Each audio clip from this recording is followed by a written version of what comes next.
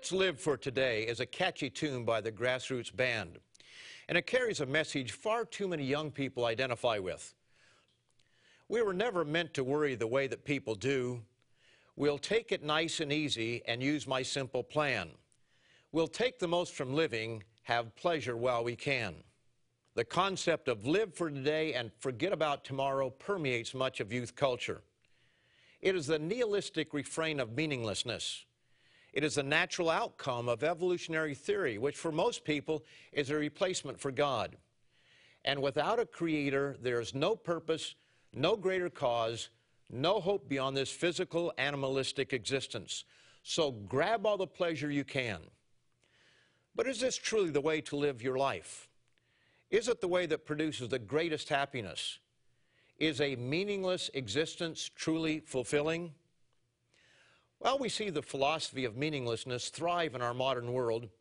Hu Jintao and other Chinese leaders are placing spirituality as a high priority in the new China. They correctly recognize the shortcomings of a self-centered, meaningless existence and how it affects society as a whole. There was a time when some thought religion was only for the uneducated, but millions in China and elsewhere are proving that assumption to be incorrect.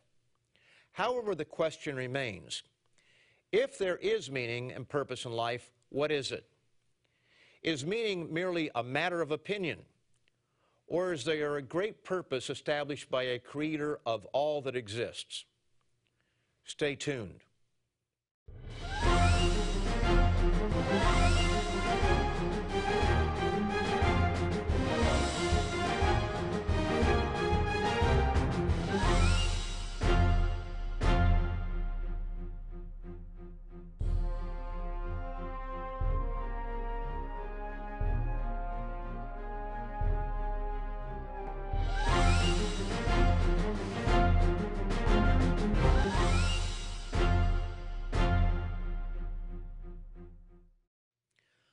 Welcome to Tomorrow's World, where we hold out hope for the future, a hope far beyond one's imagination. And I'm not talking here about some vague idea of going to a heavenly retirement home when we die. I'm talking about something you can really get excited about, but something we must prepare for. Contrary to popular teenage misconceptions, most people do wake up tomorrow most of the time. And the book known as the Bible gives this wise instruction. A prudent man foresees evil and hides himself, but the simple pass on and are punished. The prudent man looks ahead to the future, realizing that the future is coming, and along with it, a lot of opportunities as well as challenges. The young person who drops out of school or who doesn't take his classes seriously doesn't consider how many future opportunities he is closing off for himself. And what may be a small challenge today may become a huge obstacle in the future if not dealt with today. But the prudent person prepares for his future. As a young man, I thought that only young people could enjoy life. Anyone over the age of 40 was condemned to a life of drudgery. How silly this idea is. I couldn't understand that living a life of accomplishment could produce far greater rewards than the next ball game. But what about you? Are you living only for today? Or are you living your life with the future clearly in mind? No matter what your age, the future has a way of arriving sooner than you imagine. Are you preparing for it? Now let me ask you a very important question. Is this physical life the end of your existence? Or in other words, is there life after death? Do you realize the answer to this is either yes or no? Either there is or there isn't. It is difficult, isn't it, to imagine not being anymore, never knowing anything, never having another thought, never relating to anyone, never able to see or hear again. Is it just possible that life after death is possible? If so, think about it. What are you doing now to prepare for it? Will you wake up someday only to realize that you were like the young person who failed to prepare for his future? Is it possible that you, without realizing it, are living only for today? We are all made of something we call matter. We rarely think about it, but what is matter? Where did it come from? To the casual observer, we think of matter as always being here. And after all, hasn't it always been here? Well, scientists who study these things are not so sure. What they are certain of is that it has not always been here in the form that we see it today. Scientists also tell us that matter is made up of atoms, and atoms are composed of protons, neutrons, and electrons. Protons and neutrons make up the nucleus of the atom, while electrons swirl around the nucleus. Now, I don't want to go into too much detail, but here are some interesting things that you may not know about atoms. It was once believed that protons were the smallest particles, if we can call them that were in existence. But in 1968, it was speculated that protons are made up of something called quarks. This is now common understanding. As we will see in a moment, quarks are smaller than our minds can imagine. Another thing is that the popular picture that we have of atoms, a cluster of little balls, meaning the nucleus, with other little balls, electrons, revolving around it like the moon around the Earth, is not the way that it really is. Instead, electrons revolve around the nucleus more like the blades of a fan spinning at top speed. The difference being that the blades of a fan only appear to be everywhere at once. Some scientists teach us that with atoms, the electrons are literally everywhere at once, yet nowhere in particular at the same time. I don't know about you, but my mind has a very difficult time wrapping around that one. Now let's consider the beginning of all this matter and our universe. The popular conception is that it all began with a big bang. Let me refer to Bill Bryson's book, A Short History of Nearly Everything, to explain just how little of what we call matter there really is. A proton is an infinitesimal part of an atom, which is itself, of course, an insubstantial thing. Protons are so small that a little dib of ink like the dot on this eye can hold something in the region of 500 billion of them. So protons are exceedingly microscopic, to say the very least. Now imagine, if you can, and of course you can't, shrink one of those protons down to a billionth of its normal size into a space so small that it would make a proton look enormous. Now pack into that tiny, tiny space about an ounce of matter. Excellent. You are ready to start a universe. This, according to some scientists, is the point from which the Big Bang occurred. But what caused that initial explosion? And what was there before the bang? And how is it that so little material, 1 ounce, got squeezed into such a small space, 1/billionth the size of a proton, and exploded into all the matter that we see today? That is, where you and I, the sun, the moon, and all the stars of the universe came from, according to many scientists. This must mean that matter is not all that solid. After all, that 1 ounce is spread over the entirety of the universe. And that is why almost all of what we call matter, for example, our own bodies, is empty space and not nearly as solid as it first appears. Again, quoting from Mr. Bryson, it is still a fairly astounding notion to consider that atoms are mostly empty space, and that the solidity we experience all around us is an illusion.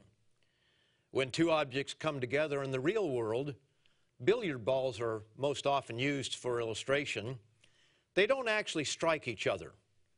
Rather, as Timothy Ferris explains, the negatively charged fields of the two balls repel each other.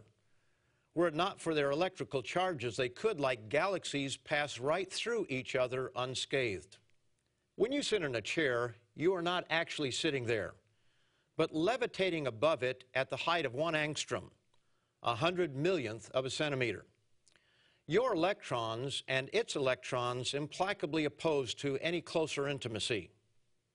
While the Bible is not a book of science, it records a fact of science so profound that it took man hundreds of years to fully comprehend. Notice this absolutely amazing statement written nearly 2,000 years ago, long before atoms and their building blocks of protons, neutrons, electrons, and quarks were discovered. By faith, we understand that the worlds were framed by the Word of God, so that the things which are seen were not made of things which are visible.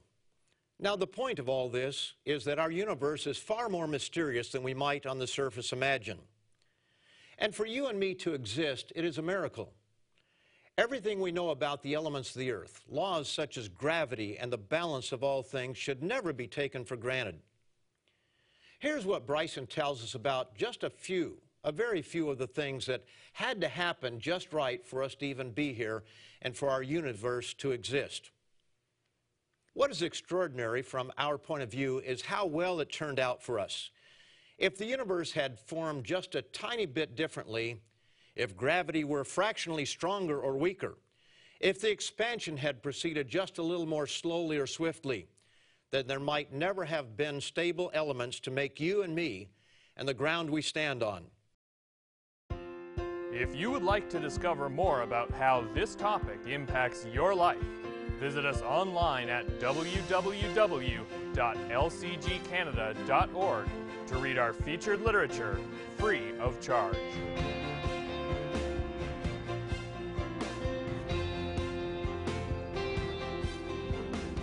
In one way, our existence is far more mysterious than we can imagine. If we are to assume that we are the result of chance, we must conclude that we are incredibly lucky, a fact that Bryson, an avowed believer in evolution, freely admits. If this book has a lesson, it is that we are awfully lucky to be here, and by we, I mean every living thing. To attain any kind of life in this universe of ours appears to be quite an achievement. Behaviorally modern human beings, that is, people who can speak and make art and organize complex activities, have existed for only about 0.0001% of Earth's history. But surviving for even that little while has required a nearly endless string of good fortune. Mr. Bryson is clearly looking at life from a naturalistic perspective. He writes nearly 500 pages explaining the miracle of the universe and the miracle of life, yet chalks it all up to good luck or good fortune. At times he goes so far as to say that the building blocks of life are impossible, yet happened. Now suppose he is correct. His concluding paragraph should give us pause to think. We really are at the beginning of it all. The trick, of course, is to make sure we never find the end. And that almost certainly will require a good deal more than lucky breaks. How is it possible that there is no end? What we know is that someday our sun will burn out, and our nearest neighbor is some 3.5 or more light years away. So far, we have only gone to the moon, and that with great effort and expense. Furthermore, unless there is a change in our nature, life may be extinguished from this planet long before the sun expires. A biblical passage found in the 24th chapter of Matthew indicates that man will actually come to that point. Notice it. For then there will be great tribulation such as has not been since the beginning of the world until this time, no, nor ever shall be. And unless those days were shortened, no flesh would be saved. But for the elect's sake, those days will be shortened. Yes, the Bible explains that man will get himself into such a mess that cosmicide will not only be possible, but will occur except for the intervention of the Creator God. Now, whether one chooses to believe the Bible or not, one must conclude that this statement made nearly 2,000 years ago is now possible. Furthermore, it only became possible less than 60 years ago. Who could have imagined the power of the atom in 30 A.D.? Now, as Bryson says, we really are at the beginning of it all. The trick, of course, is to make sure we never find the end. Yet, why not? If you are only here for an instant, what difference does it make whether life on this planet lasts or comes to an abrupt end? If there is no life beyond the grave, you will never know what happened, and neither will anyone else. Whatever temporary pleasures one has today are meaningless, In that case, perhaps the grassroots band is right, live for today. But what if they are wrong? The same book that tells us the things which are seen were not made of things which are visible. It also tells us that there truly is the possibility of life after death. Now, either there is or there isn't. There is no in-between. And if the few short years that we have on this physical flesh are all that there is, we may well follow the youthful refrain of meaninglessness. Or as the Apostle Paul puts it, if in the manner of men I have fought with beasts at Ephesus, what advantage is it to me? If the dead do not rise, let us eat and drink, for tomorrow we die.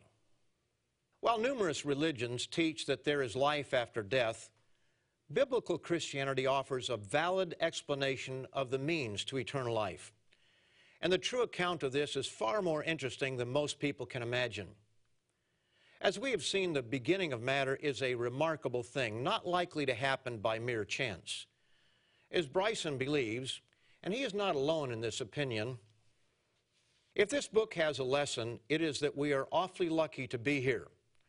To attain any kind of life in this universe of ours appears to be quite an achievement. So one must wonder, did all this happen as a grand accident?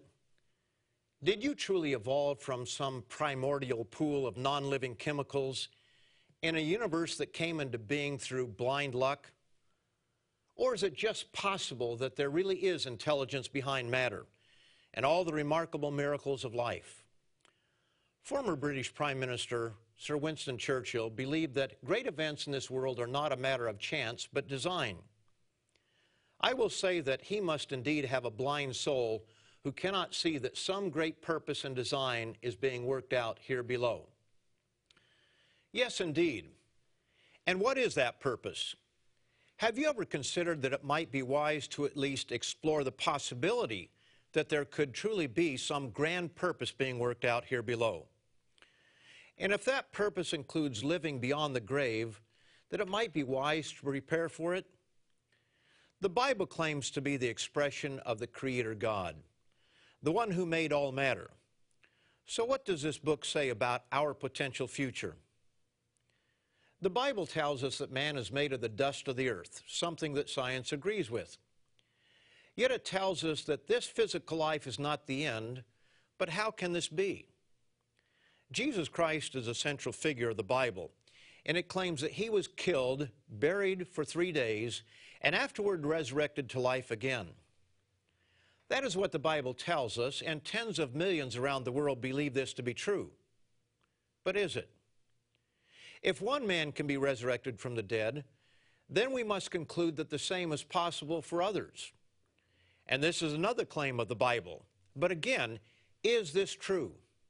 Either it is or it isn't. So what evidence do we have nearly 2,000 years later that Jesus was resurrected from the dead to inherit eternal life? Just because tens or even hundreds of millions of people believe it does not make it so. We don't want to follow the crowd in an elaborate lie, but neither should we reject something so important without looking at the facts. During the remainder of this program, we're going to consider 2 facts of history related to the resurrection of Jesus Christ. Fact number 1 is the death, burial, and resurrection of Christ were prophesied in great detail hundreds of years prior to these events. There are many scriptures foretelling that one would come and give his life in exchange for people's sins. So many that we don't have time to bring them all out on this program, to read them all. But here is one from the prophet Isaiah, which we find in the 52nd and 53rd chapters of the book named after that prophet. Here we find the reason for his death, along with specific details as to how it happened. For example, in verses 13 and 14 of chapter 52, we are told that he would be beaten so brutally that it would be hard to tell him or recognize him as a man. Notice this. Behold, my servant shall deal prudently. He shall be exalted and extolled and be very high. Just as many as were astonished at you, so his visage, or his appearance, was marred more than any man, and his form more than the sons of men. Now notice this detail in the next verse. So shall he sprinkle many nations. What does this mean? In what way could he sprinkle many nations? Why would he do so, and for what purpose? The why is found in the next chapter. Surely he has borne our griefs, in other words, our sicknesses, and carried our sorrows or our pains. Yet we esteemed him stricken, smitten by God, and afflicted. But he was wounded for our transgressions. He was bruised for our iniquities or our sins. The chastisement for our peace was upon him, and by his stripes we are healed. The scripture goes on to explain what our attitude would be and how God would lay on him the sins of us all. It also shows how he would take this upon himself voluntarily and humbly. All we like sheep have gone astray. We have turned every one to his own way, and the Lord has laid on him the iniquity of us all. He was oppressed and he was afflicted, yet he opened not his mouth. He was led as a lamb to the slaughter, and as a sheep before its shears is silent, so he opened not his mouth. For he was cut off from the land of the living. For the transgressions of my people he was stricken. Now this is an amazing thing. How could one man do such a thing? How could the beating and murder of someone pay the penalty for my sins and for your sins? For example, if I break a law and am fined a heavy fine by the magistrate, it is possible that someone else, perhaps a friend or relative, could step up to the bench and pay the fine for me.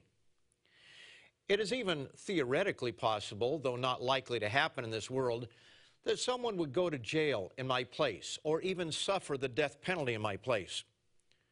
But in the latter case, he could only do it one time. It would be the exchange of one life for another, a one-time equal swap.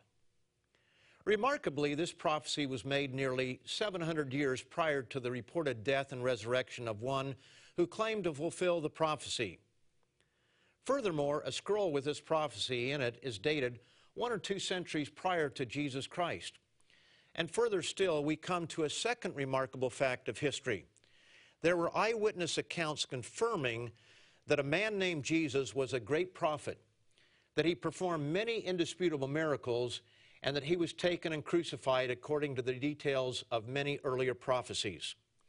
As the Apostle Paul explains in 1 Corinthians, the 15th chapter, "For I delivered to you first of all that which I also received, that Christ died for our sins according to the Scriptures, and that he was buried, and that he rose again the third day according to the Scriptures, and that he was seen by Cephas, then by the 12. After that he was seen by over 500 brethren at once, of whom the greater part remain to the present, but some have fallen asleep. After that he was seen by James, then by all the apostles. Then last of all he was seen by me also, as by one born out of due time." Now all of this is interesting, but is it proof? After all, there are at least a few people, perhaps numbering in the dozens, maybe even the hundreds, I really don't know how many, who claim to have seen Elvis Presley alive after his death. So the fact that some few hundred people claim to have seen Jesus alive after his death is not proof of itself. But, and here is perhaps the most important fact of history, many of these people who knew Jesus personally were dramatically changed after his death, and were themselves willing to die to convince others of the truth of the resurrection. Now, my friends, there has never been a lack of individuals who are willing to give their lives for a cause. But few, if any, will give their lives for something they know to be a lie. Yet history tells us that 11 of Christ's 12 apostles, those who knew him intimately and who saw him after the resurrection, gave their lives for preaching the resurrection from the dead. Apart from Judas Iscariot, who disqualified himself and was replaced by Matthias, everyone except John, according to history, died a martyr. One would think that at least one or several would have, as we say, chickened out. Why would they die if they knew it was all a lie? Furthermore, Jesus' brother James, who we are told in John 7, verse 5, did not believe in him, became a believer and a prominent leader in the early church after Jesus' death and resurrection. Still further, we are told that a man named Saul, whose name was changed to Paul, persecuted the early Christians until he was struck down and became one of the most ardent followers of Christ, suffering beatings, stonings, and many other severe forms of punishment and ultimately death, because he became convinced of the truth of the resurrection. These men were not playing games. They were alive when the death and the resurrection took place. They were not reporting a sighting such as that of Elvis for publicity or because they were a bit deranged in their thinking. These were intelligent, educated men. In some cases, men who did not believe when Jesus was alive, but who became so convinced that they were willing to die for the resurrection. The mantra of many is, live for today, but those who are wise prepare for their future. Each of us has a rendezvous with death, and when that fateful day comes, most of us will want to know, is there life after today? Here at Tomorrow's World, we believe it is wise to prepare, while it is still called today, for the day called tomorrow. So come back next week, same time, same place, to learn more about tomorrow's world. And be sure to check out the literature related to today's program on our website. See you next week, right here. If you would like to discover more about how this topic impacts your life, visit us online at www.lcgcanada.org to read our featured literature free of charge.